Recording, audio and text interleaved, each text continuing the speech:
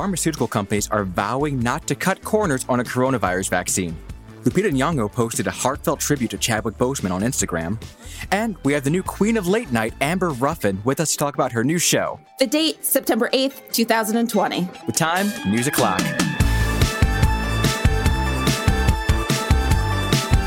Hey everyone, I'm Hayes Brown. And I'm Casey Rackham. Welcome back to BuzzFeed's News O'Clock. We picked a hell of a week to take off, Casey. Oh, we sure did, Hayes. I deleted Twitter from my phone, but I kept opening it in mobile Chrome despite that fact because I'm dumb. That's what happened. No, yeah, I deleted Slack, which is how our team all communicates. And every time I saw a story that I wanted to share, I'd try and find it. And then eventually I just had to re-download it. I couldn't live without it. That is a problem. I know it is. So hopefully everyone else out there got a little bit more rest than we did. Well, that's a lie. I got a good amount of rest. I spent about 24 hours of the last week playing for the first time Final Fantasy VII. Yes. I don't know what that is, but I support you. It was one of the major RPGs on the first PlayStation back in early 2000s. And I'd never played it, so I downloaded it for Xbox, and it's been an amazing, amazing trip back into video games past. My parents have a pool, so for the past 3 days, just imagine that my entire body was under the water, up till my chin. And that's what I did because, as you know, California's real hot right now. Oh, geez. Okay, well, time for today's top stories. Here's what you need to know. Pivoting off of all that, Casey, California is hitting records left and right as 14,000 firefighters are battling 25 major wildfires statewide. That number comes from CAL FIRE, the state's Department of Forestry and Fire Protection, which says that more than 2 million acres have burned already across California. The smoke from the wildfires there and in other western states like Colorado and Oregon has blotted out the sun in some areas, leaving air quality poor and the skies orange and hazy.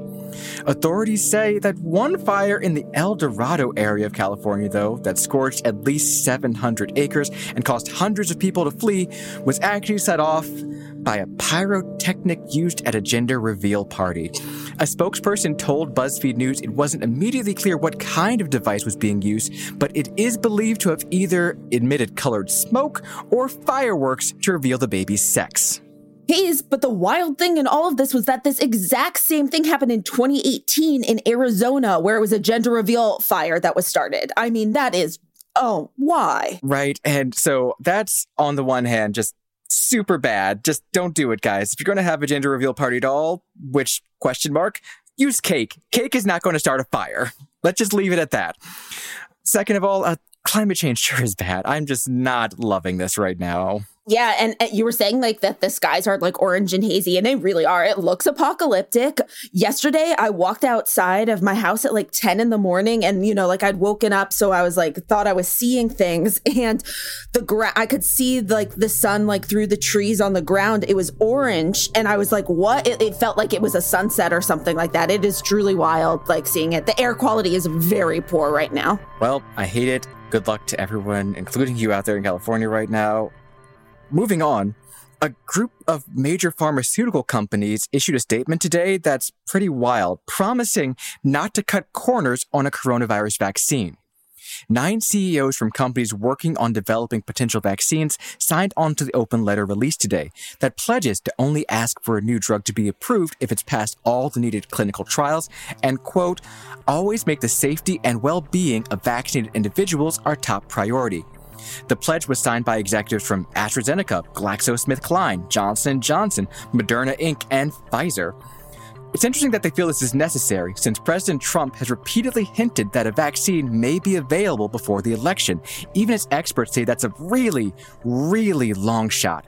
And Vice Presidential nominee Kamala Harris over the weekend said that if a vaccine is ready before the election, she would need more than just Trump's word that it's safe. Well, I think that's going to be an issue for all of us. I will say that I would not trust Donald Trump, and it would have to be a credible source of information that talks about the efficacy and the reliability of whatever he's talking about. I will not take his word for it. He wants us to inject bleach. I will not take his word. And Finally, the House of Representatives is looking into whether the Postmaster General violated campaign finance laws during his rise in Republican politics. The Washington Post reported on Sunday that former employees of Louis DeJoy's former business, New Breed Logistics, were encouraged to attend fundraisers DeJoy held and donate to Republican candidates. 2 former employees also said that they would then be reimbursed for their donations in the form of bonuses from the company. That first part would be kind of rude, but the second, paying out bonuses as a trade for donating, would be bad because it is hella illegal to hide where political donations are coming from to get around maximum donation limits. A spokesperson for DeJoy didn't answer specific questions the Post asked about those reimbursements, only saying, quote, Mr. DeJoy believes that he has always followed campaign fundraising laws and regulations. Now the House Oversight Committee will be investigating, saying that DeJoy may have lied to the panel under oath. DeJoy still owes them documents that Dems subpoenaed last week related to alleged election-related slowdowns of the Postal Service. Woof! Another time, DeJoy is just in the news all around. I cannot believe how much we're talking about the Postmaster General in 2020. I know. Like, that's the kind of job that until recently, I feel like most people forgot existed. Yeah. Okay, I want to talk about the cutting corners statement on the vaccine, because I think when everyone read that, everyone who is prescribed drugs and takes them, a lot of America was like, wait, what? When do you cut corners? Have you done it for me before? Thankfully, no. Question mark is the answer. They're only putting out this statement because of how many questions people have, given how much the president and the political process is pushing them to get out a vaccine now. So I saw something interesting from a writer for Stat, which is a journal that writes about, medical issues in the pharmaceutical company. They want the FDA, these pharmaceutical companies, they want the FDA to be strong in this case.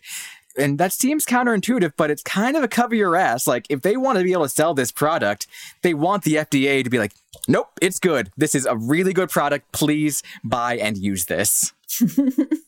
Okay, Casey, what's hitting on the pop culture radar today? Well, this weekend, Disney released its live-action remake of Mulan, and the reaction has been very mixed. With most theaters in the U.S. still closed, Disney opted to charge a one-time $30 fee to be able to stream the movie for as long as you have your Disney Plus subscription. But aside from the high price tag, critics were also less than impressed with the tone and pacing of the movie. Making things worse, though, the New York Times noted last night that in the movie's credits, Disney thanked 8 government entities in China's Xinjiang province. That included the local propaganda department and the local security forces. We were talking before our hiatus about how China's government has been detaining and indoctrinating Muslims in the Xinjiang region since 2017. So a lot of people who saw that in the credits were like, what? It's not clear yet what the relationship between Disney and the local government was, but the film's production designer told Architecture Digest recently that they spent months in the region to do research before filming. That's a big yikes on Disney's part. Just a big old yikes there. It really is. It's like very much like if you hop on Twitter, it's really reading as just like pro-police in China, which, as we just said, it can be extremely problematic given that they're detaining Muslims. Yeah, apparently the region where they were filming also has a lot of detention camps for said Muslims in the area, according to the Times. And if you want to check that out more, you should go back and listen to our episode on Xinjiang from the end of August and go read the BuzzFeed News reporting on it. Yikes. Just all I can say right now. Meanwhile, Lupita Nyong'o has posted a tribute to Chadwick Boseman after his passing late last month. Chadwick's death from prostate cancer on August 28th was a collective gut punch, one that was made all the more devastating because of the outpouring of grief from fans and the people who worked with him. Lupita starred alongside Chadwick in 2019's Black Panther, playing Wakandan spy Nakia, and she explained in her statement today why she took longer than some of the other celebrities to post her tribute. In a lengthy Instagram post, Lupita recalled some of her memories of working with Chadwick on set and how he never seemed to rush, despite going all in on life. She wrote, quote, "Chadwick's death is something I can neither take in nor take in my stride right now. Perhaps with time. I'm going to take my time, and in his honor, I will not waste my time. I hope you will do the same." Well said, Lupita. Well said. It is. And I do think what she's saying like really, really strikes true in that it's this like really hit people in an unexpected way. So it makes sense that as someone who knew him, she's going to take her time. I think with death, when it's unexpected like that, you really do. It's something you grapple and struggle with. So I'm glad she's taking this time and she's doing what she needs to honor, respect, love him, etc. Right? Like we expect people in the spotlight to process almost immediately sometimes. And so good for her for rejecting that notion. And finally, shifting gears to offer a huge congrats to K-pop stans of the world. BTS is on top of the Billboard Hot 100 for the second week in a row. The Korean boy band Colossus released their first English-only single, Dynamite, late last month. And yeah, it deserves to be on top.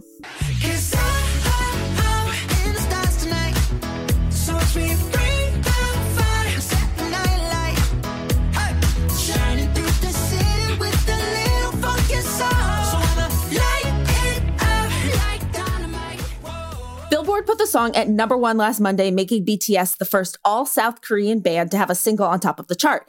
And the numbers they're racking up are still as explosive as their first week. Even dropping by almost half since it premiered, Dynamite was still streamed 17.5 million times in the US last week.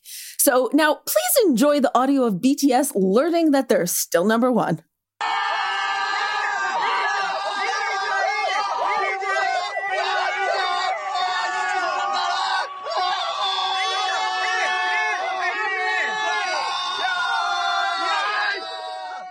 Going to confess, listened to it for the first time this morning, and the hook is still kind of stuck in my head. Yeah, it should be stuck in your head. The music video is wonderful and colorful. I was actually thinking it's so great that it dropped right now. Like a lot of people are like, oh, it's the end of summer. And then this video was like, no, it's still summer, which is great because not a lot of people realize in California that September does not mean fall for us. Halloween is usually often hot here. So it's like, we're not hitting fall till November. So it's like nice to be like, yeah, I love this music video. It represents my life right now. I'm glad someone is finally thinking of California. When we come back, we've got Amber Ruffin with us to fill us in on her upcoming foray into late night hosting. Stay right there.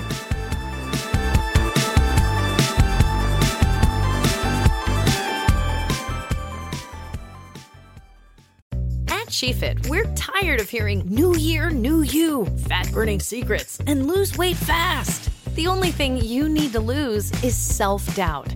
The body you're in deserves respect, love, and support. Support you're not getting from your current sports bra. It's time to experience the only sports bra that actually does its job and outperforms the most popular brands on the market. It's time to feel real support from SheFit. Save $10 today at shefit.com/2022.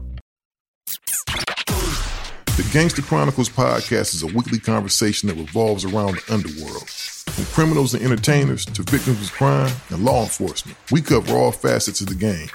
Gangster Chronicles podcast doesn't glorify or promote illicit activities. We just discuss the ramifications and repercussions of these activities. Because after all, if you play gangster games, you are ultimately rewarded with gangster prizes. iHeartRadio is #1 for podcasts, but don't take our word for it. Find the Gangster Chronicles podcast on the iHeartRadio app or wherever you get your podcasts. Conquer your New Year's resolution to be more productive with the Before Breakfast podcast. In each bite-sized daily episode, time management and productivity expert Laura Vanderkam teaches you how to make the most of your time, both at work and at home. These are the practical suggestions you need to get more done with your day. Just as lifting weights keeps our bodies strong as we age, learning new skills is the mental equivalent of pumping iron. Listen to Before Breakfast wherever you get your podcasts. Welcome back. For decades, the world of late-night TV has been totally dominated by white people, men, and most of all, white men. That's been changing in the last few years, and thankfully, we're about to get a new addition to the lineup. We're joined today by comedian, writer, and host of the not quite yet premiered show, The Amber Ruffin Show. Amber, good afternoon. Hi! Yay! So first of all, congrats on the show. Thank you. We're doing it. Look, I have an office. This is the very first day in the office. and it's weird. You are actually Yes. physically in a new office space, or is it just a room in your house that you have yet to be in for a while? I have a physical office at 30 Rock. Whoa, that has curtains in it. That's a good first day in an office. Can you stand it? Well, some adult was like, we should make it look like, it's a real office. That's nice. I was like, okay, because I'm not going to do anything. I'm kind of a sloppy little boy.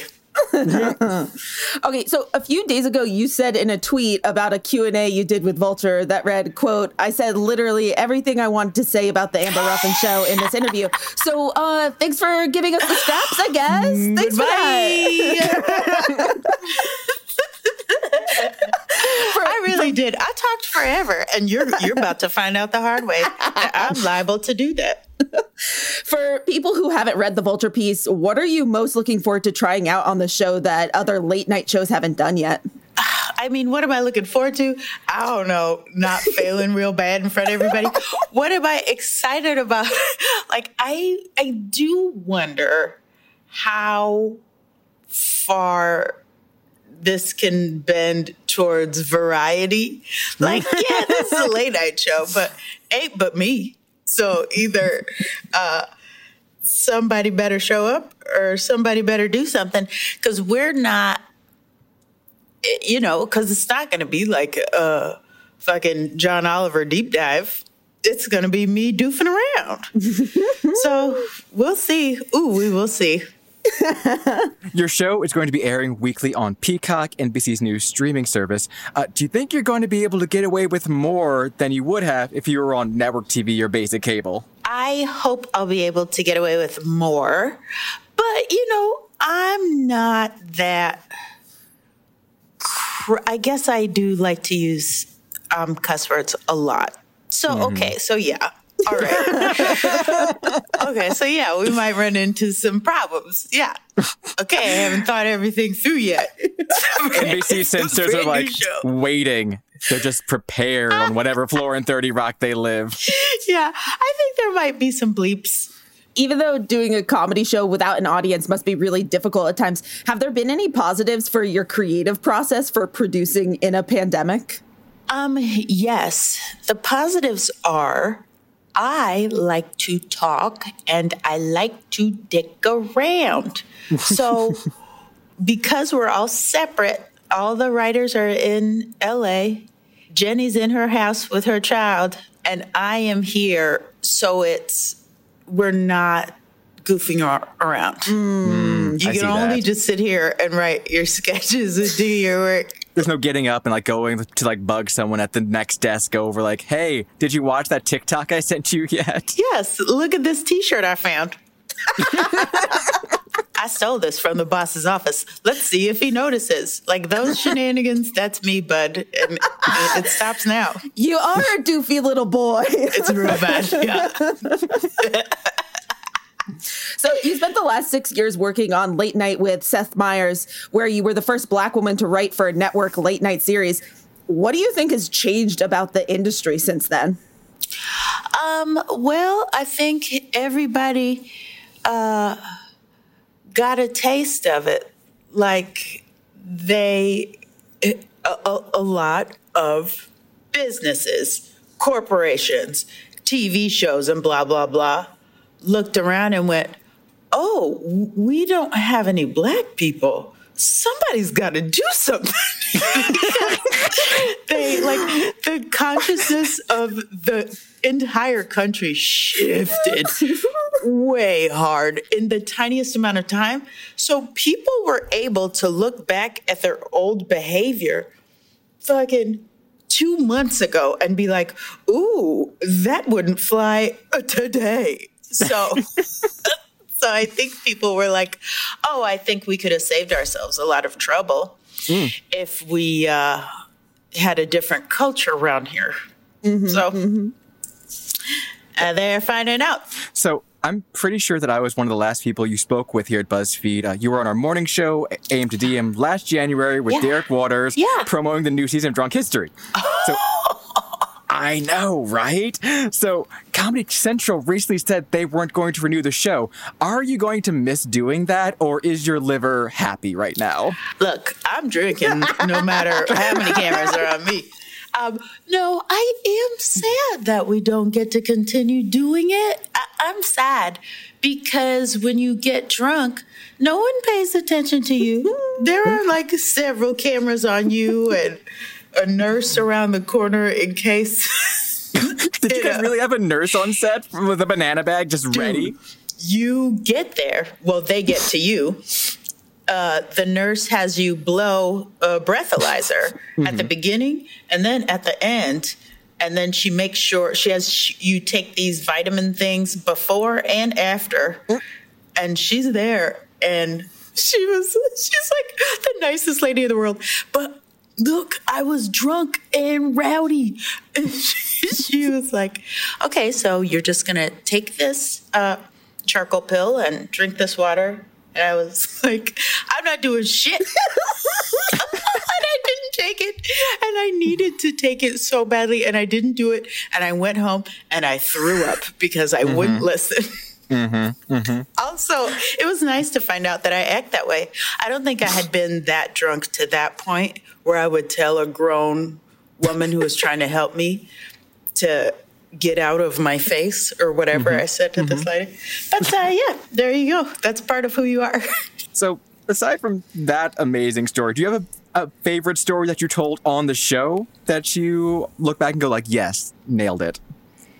I think the first one was the best one. My story about Claudette Colvin being the first woman, the first Rosa Parks, the first person to go to jail for sitting in the white section of a bus. And I was lit. I was so drunk. A white lady. A white lady gets on the bus. The white lady's like, hey, you guys have to move because I'm white.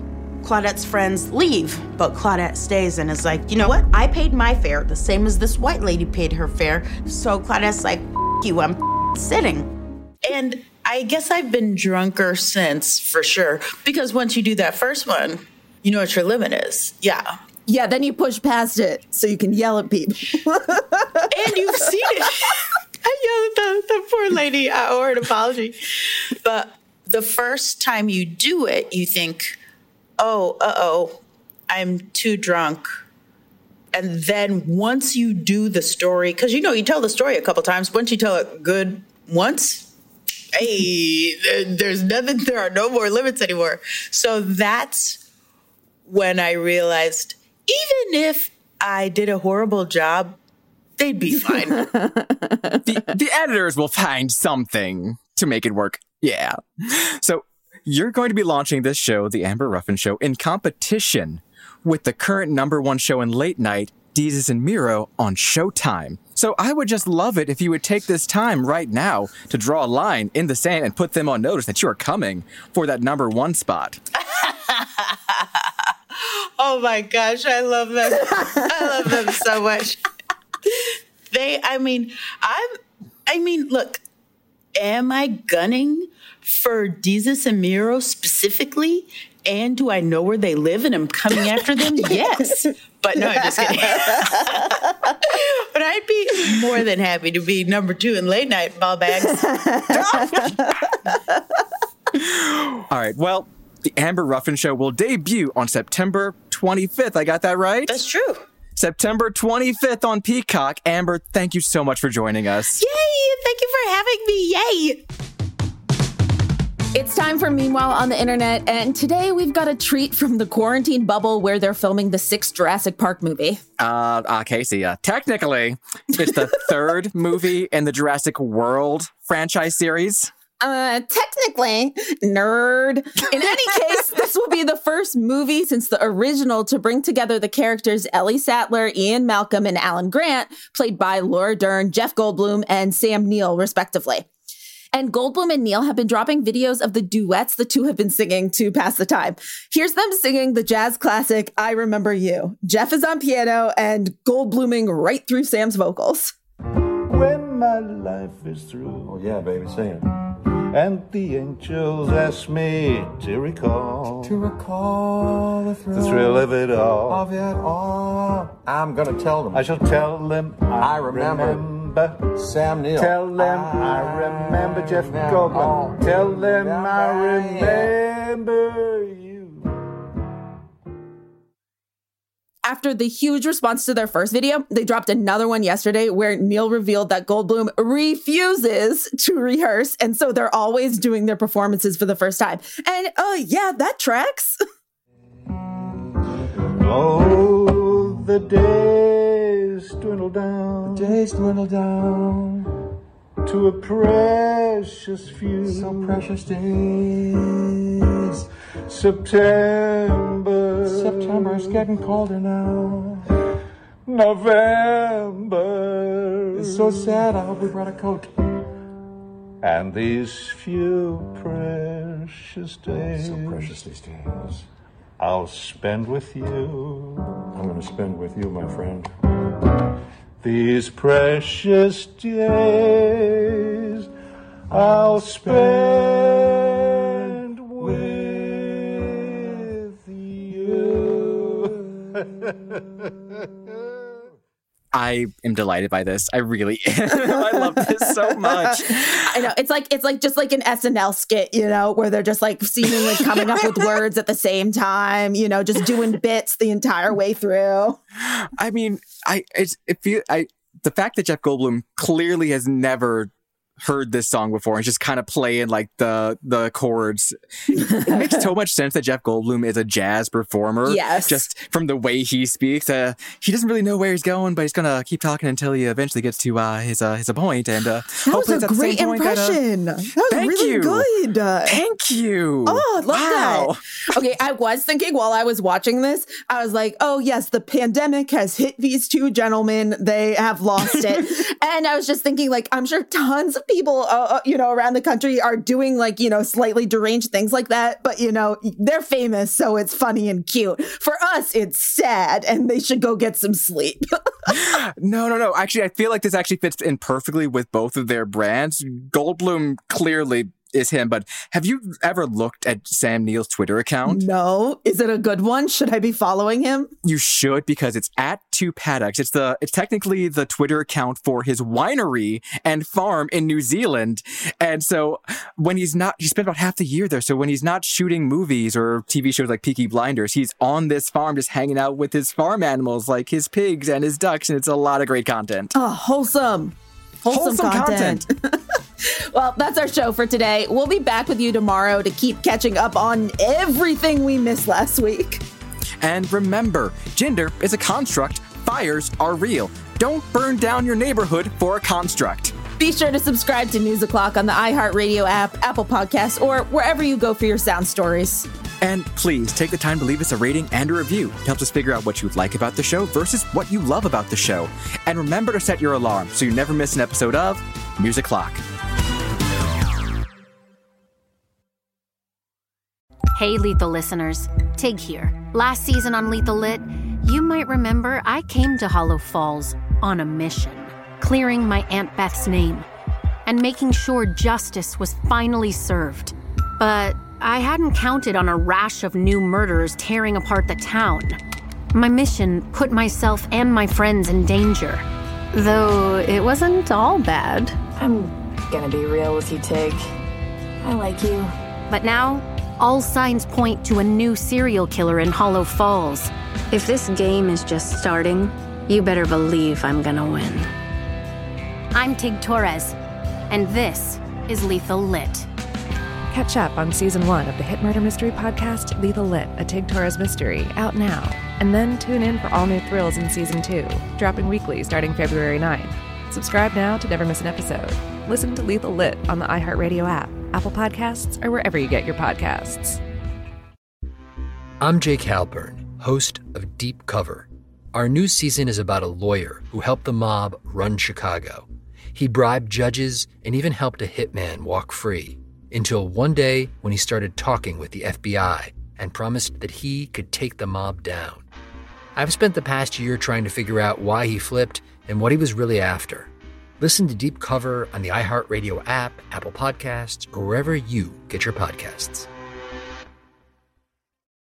Adoption of teens from foster care is a topic not enough people know about, and we're here to change that. I'm April Dinwiddie, host of the new podcast, Navigating Adoption, presented by Adopt US Kids. Each episode brings you compelling real-life adoption stories told by the families that live them with commentary from experts. Visit adoptuskids.org/podcast or subscribe to Navigating Adoption, presented by Adopt US Kids. Brought to you by the U.S. Department of Health and Human Services Administration for Children and Families and the Ad Council.